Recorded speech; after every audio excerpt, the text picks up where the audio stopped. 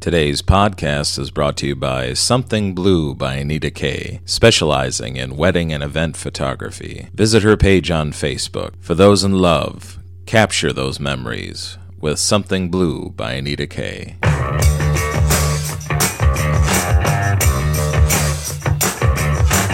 It's time for the ride home on the Unbridled Enthusiasm podcast with Mark Poulos.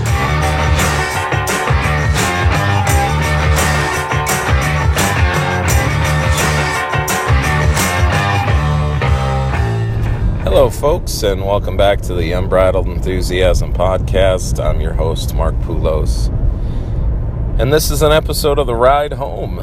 It's been a while. Haven't laid one of these down in quite a while, but I feel like it was a interesting enough weekend with enough funny stories to fill an episode. So that's where we're at. I'm currently driving home from Cedar Rapids, Iowa. I got the pleasure of working at one of my favorite clubs in the country, Penguins Comedy Club in Cedar Rapids, Iowa. It is snowing. The roads are shit. People are in the ditch. And my first thought is, why not record a podcast? Because you don't already have enough shit going on by keeping your car on the road. Might as well add in recording a podcast and trying to be witty. So, anywho. So the weekend started out interesting because when I first got the booking, it was Friday, Saturday. And I just kind of made plans to leave Friday morning and get down to Penguins, and then I kind of forgot that Friday morning you have to do TV and radio, because normally what you do is on this week is you go Wednesday and you do the Mississippi Moon Bar in Dubuque, Iowa. Unfortunately,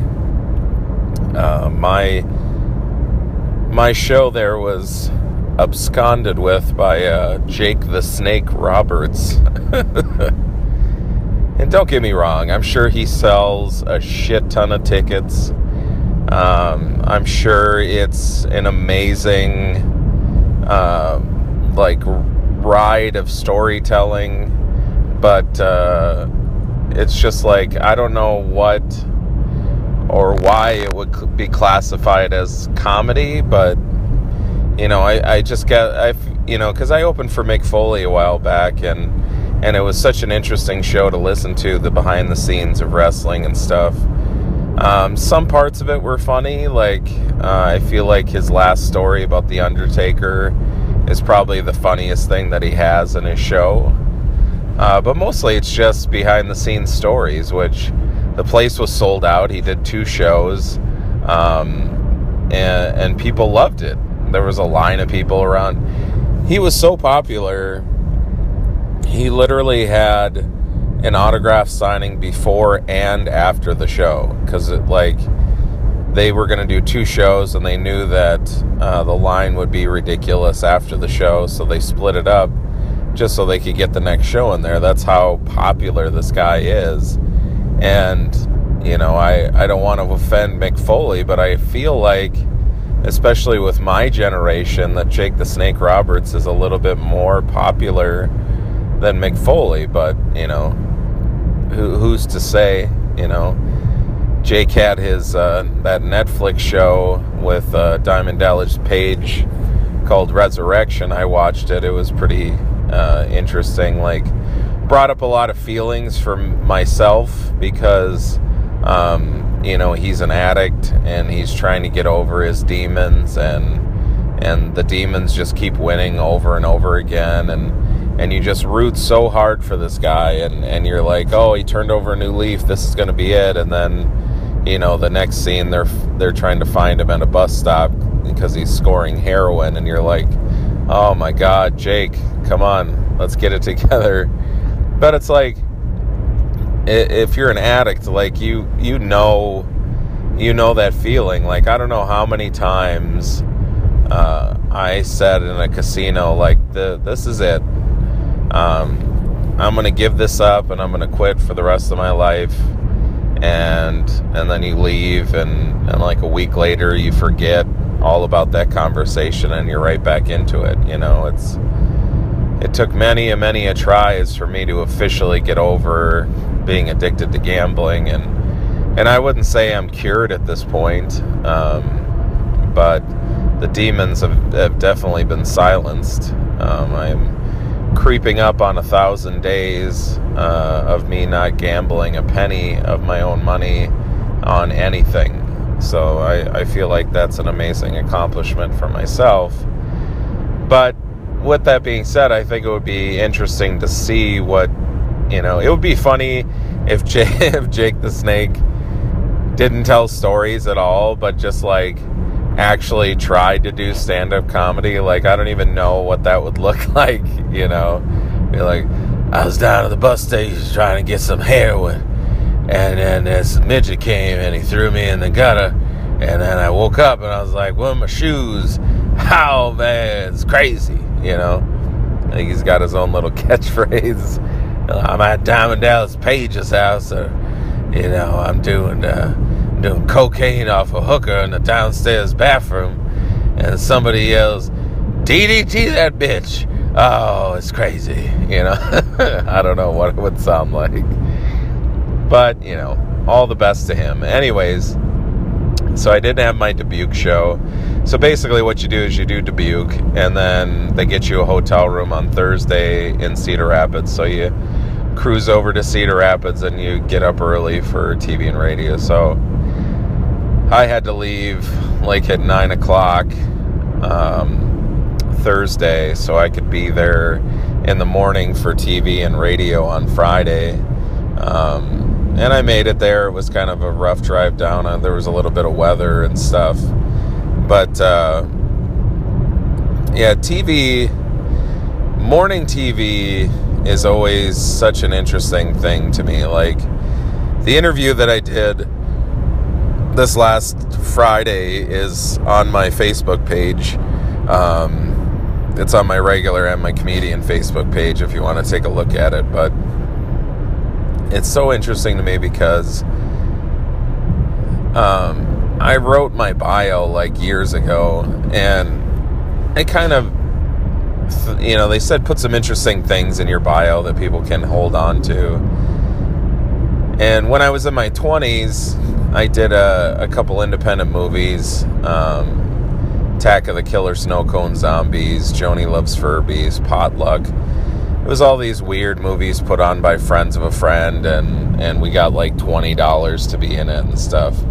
But, you know, obviously Joni Loves Furbies, Attack of the Killer Snow Cone Zombies, these are funny titles, and I put them in my bio because I'm like, you know, it's something little people can hang on to, not knowing that like every interview I do, everywhere I go, no matter if it's TV, radio, or over the phone, they always bring up Attack of the Killer Snow Cone Zombies and Joni Loves Furbies. It's just like an absolute given. Like, there's no leeway at all in there.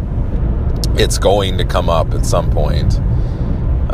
So this TV interview was you know, nothing different. And what's funny is I did the TV interview last year, the same thing, and they asked me like the exact same questions. And I didn't want to say anything to them, but if I like go and look up the video from last year, which is on my YouTube, I feel like it's going to be the exact same interview. But, you know, it worked. We had a bunch of butts in the seats, so whatever.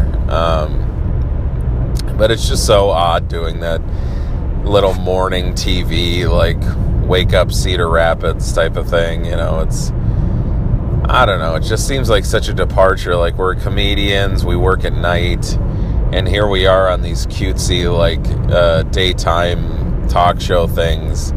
They're like, yeah, come down, comedy's fun, it's for everybody, you know. I'm not going to talk about shoving my fist in a lady's ass at 12 o'clock. Come on down, have some nachos and some mozzarella sticks, you know. But you got to do it, you know. It's just part of the job. And later in the day, I had to drive down to Iowa City and do radio with a good friend, Mark Pitts. Pitts and Poulos, that's what we had. And I like that one because it's kind of like a long form type of thing. You get to be on there for quite a while. I think it's like almost an hour. They do some breaks and musical breaks and stuff, but it's pretty cool. Obviously, I do a podcast, so I like hearing the sound of my own voice. So if I get to do a radio thing that's kind of a longer thing than like the 3-minute snippet at like the Hot 100 station, or like, on the radio right now, we got Mark Poulos. Mark, you're pretty crazy. You got kids. What do you got to say about your kids? Well, the kids are crazy. All right, he's crazy. He's down at the Zany shop this weekend. Get your tickets out there. About Mark Poulos. Bye-bye. You know, it's like, when that shit happens, it drives me insane, because it's like you have to get up at like 6:30 in the morning and get your shit together and drive yourself sometimes. Most of the time, they'll come and pick you up. And then you have to wait like 45 minutes in the lobby for them to bring you into the radio thing, and you always get pushed back because you're just like not the most important thing on their show that day, and you finally get in there, and like, you know, there's usually 3 people on the morning show, and one of them's like in the toilet, and the other one's like looking up news stories on their laptop, so you're really only talking to like the one person, and they obviously could care less that you're on their radio show. Some of them actually, some of the radio shows where they kind of feel like they're the talent on the show and they're the funny one, they get a little intimidated when the comic comes in, and I feel like they kind of try to make it as awkward as possible. But you know, that's their thing. I like the guys or girls that bring you in and they kind of just make you a part of the morning show, and I don't know, I feel like it's a good thing to just kind of treat the comic like one of the people on the show. But you know, they have their own thing, and they're probably threatened by it and whatever. But yeah, the Pitch show is really fun. It's you know, he's a cool guy. He just doesn't force anything. You know, it's those other radio interviews too, where you're waiting to go in, and they're like, "Can you write down 5 lead-ins to some material that you'll do on the show?" And I'm like, "Oh God!" So you're just like writing down, and you have to like write it down from the point of view of like the radio guy. Like, you can't write it from your point of view because then they get confused. So you have to write it down like, "So I hear you just went to Las Vegas last week," or you were saying you had to get up early, but that wasn't anything different, right? You got kids at home? It's like, oh God. Yes, I'm so surprised that you've asked me that question. Yes, I have children at home, and they're tiny, and they do funny things. You know, it's like, oh God. But it's just amazing to me, like, how much that stuff helps ticket sales. But it does. You know, I've done clubs the last year where they don't do any kind of radio or TV or any kind of promotional stuff, and you know, their numbers are really low because I'm just like a nobody. Unless somebody can see me on TV and hear me on the radio and listen to my voice and my cadence and the stuff that I'm talking about, and they can hear me and they're like, "Oh, I like the cut of this guy's jib," you know. And then they buy a ticket and they come down to the comedy show. But if they're like sitting at home and throwing ideas across the kitchen table about what they want to do on Saturday, and somebody brings up the comedy club, and then they look up the comedy club on their phone and they see me and they're like, I don't know who this guy is, let's not do that. I mean, most people would argue like they'll go that final step and click on your video and watch you do your stand-up, and that's how they make the decision. Well, I don't know. I feel like maybe at best like 40% of the people that click on the website will actually take the time to watch the video. I feel like a lot of the decisions made when they see your picture on the website, and let's be honest, my picture probably terrifies a lot of people. They were like, "Oh God, what's with this guy with his head and his face? Like, I don't want to go see this guy do comedy." But yeah, we had some really good numbers. So Friday, and December is like huge for Christmas parties and corporate parties and stuff. So Friday we had a huge party in there of I can't remember what they did. I feel like it was something that I didn't get what it was. So it's like one of these corporate companies that are like backing up the infrastructure of like IBM systems or something like that. And I'm like, that sounds great, you know. And that show was good. There was a drunk lady in the corner that whole show, and she was the worst. I started telling some kind of joke about women and something about women, and the whole time I'm telling the joke, she's over there going, "Not me, not me." And after like 3 or 4 of those, I was finally like, I get it, okay? It's not you. All right, I can hear you. You're right there. And she didn't really, ease up. She was just wasted. And, her friend, it turned out she had like a huge group of friends there, and they were all talking about how she's the crazy one at work and she's always out drinking. And so I saw this shirt that says "Drunk Bitch" on it, so they bought it for her and didn't tell her about it. So that was kind of funny. Saturday, I didn't do much on Saturday. I just kind of enjoyed the fact that I had a little free time. So mostly what I did is I watched TNT was having a marathon of the Star Wars movies, getting everybody ready for this weekend when Rogue One comes out, which is going to be kick-ass. But what's funny is if you watch Revenge of the Sith all the way through Return of the Jedi, or through The Force Awakens, you come to one startling conclusion, or at least I did, and that is, in the Star Wars universe, they love wiping out Jedi.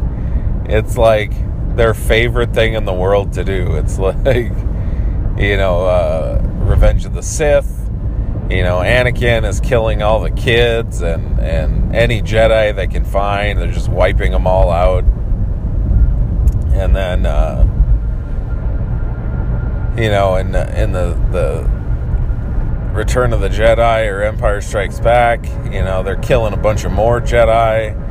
And then in The Force Awakens, you find out that, Luke started a school and he was teaching everybody, and then, Ben Solo turns evil and he kills all the kids and all. It's like, why do they even try? Why are they even bothering? Like, at the end of this trilogy, if there's actual still Jedis around, I mean, someone's just going to come along and kill them all again. So I don't know why we're bothering trying to resurrect the Jedis. They're just going to all be killed again. So I didn't do much on Saturday. I was trying to get ready. Saturday I had a pretty crazy schedule because I was supposed to do the show at Penguins from 8 to 9:30, and then I was going to drive across town to do a corporate show for this company and their Christmas party. And so we had the snowstorm come in. So the Penguin show got started really late. It was an amazing show. Had another drunk guy up front that show, and he was like, holy shit, he was wasted. And I finally engaged him in a little conversation because he was so loud and just so crazy that I was trying to focus him up. I was like, hey, man, how's it going? And he's like, I'm having a great time. And I'm like, all right, sounds good. I said, are you here celebrating anything with the people at your table? And they're like, nah, so we're going on Saturday. And I'm like, all right, that's cool. I said, so what do you do for a job? And he's like, I'm a landscaper. I love it. I love horticulture. And then he goes, so here's a funny story. And I went, no, we're not doing that. That's not happening. I don't know who gave it to me or who does it on a regular basis, but it's the greatest heckler shutdown of all time is you just hold your hand to your head like you're talking on the phone, and you go, okay, I'm going to hang up now. I just think it's a fun little thing. It's really quick, it's like you and the heckler were on a telephone call and you're like, all right, I'm going to hang up now. It just makes everybody laugh and it gets you out of it real quick, without being mean or whatever. But that show was amazing on Saturday. It started late, it pushed me back, and then I had to get to that corporate show across town, so I'm like racing there in the snowstorm. Almost drove my car off the road 3 or 4 times, and then of course when I get there, I literally walked into the guy on stage making an announcement that I wasn't going to make it there because I was extremely late. I felt so bad. But so he was like, oh, he's here, so I guess we're doing this. And then he did my intro. It was a really weird intro. And then they didn't have a mic stand. I just had to do comedy at the podium, which is always odd. And the table, like down to my right, they had like 40 beer bottles on their table, and they were just wasted beyond belief. They're just yelling at me, incoherent stuff. And I'm just trying to power through it so I can just call it a day on this weekend. But it was definitely a battle. Anybody that says corporate comedy is easy is well, not doing it right, or not doing the right shows. Because it's difficult sometimes, and you don't, like, I had to get over there. Like, the show was running so late that I was like freaking out, because if I don't show up, like, they're probably going to cancel that check that they sent to me, and that's kind of shitty. But yeah, I just wanted to get it done so I could, just relax and just call it a day on the weekend. And I got finished. They said they had a good time, which sometimes means they did, and then sometimes they smile and shake your hand and tell you how good of a time you did, and then Monday morning they get on their laptops and they're like, clickety clack clack clack, this guy was the worst comic ever, he can't do comedy, this, that, and the other thing. And you're like, but you shook my hand and said I did good. Why would you go and clickety clack on your computer? It's the corporate world comedy. It's hard to ever know. They're obviously not going to get into a screaming match with you at their Christmas party.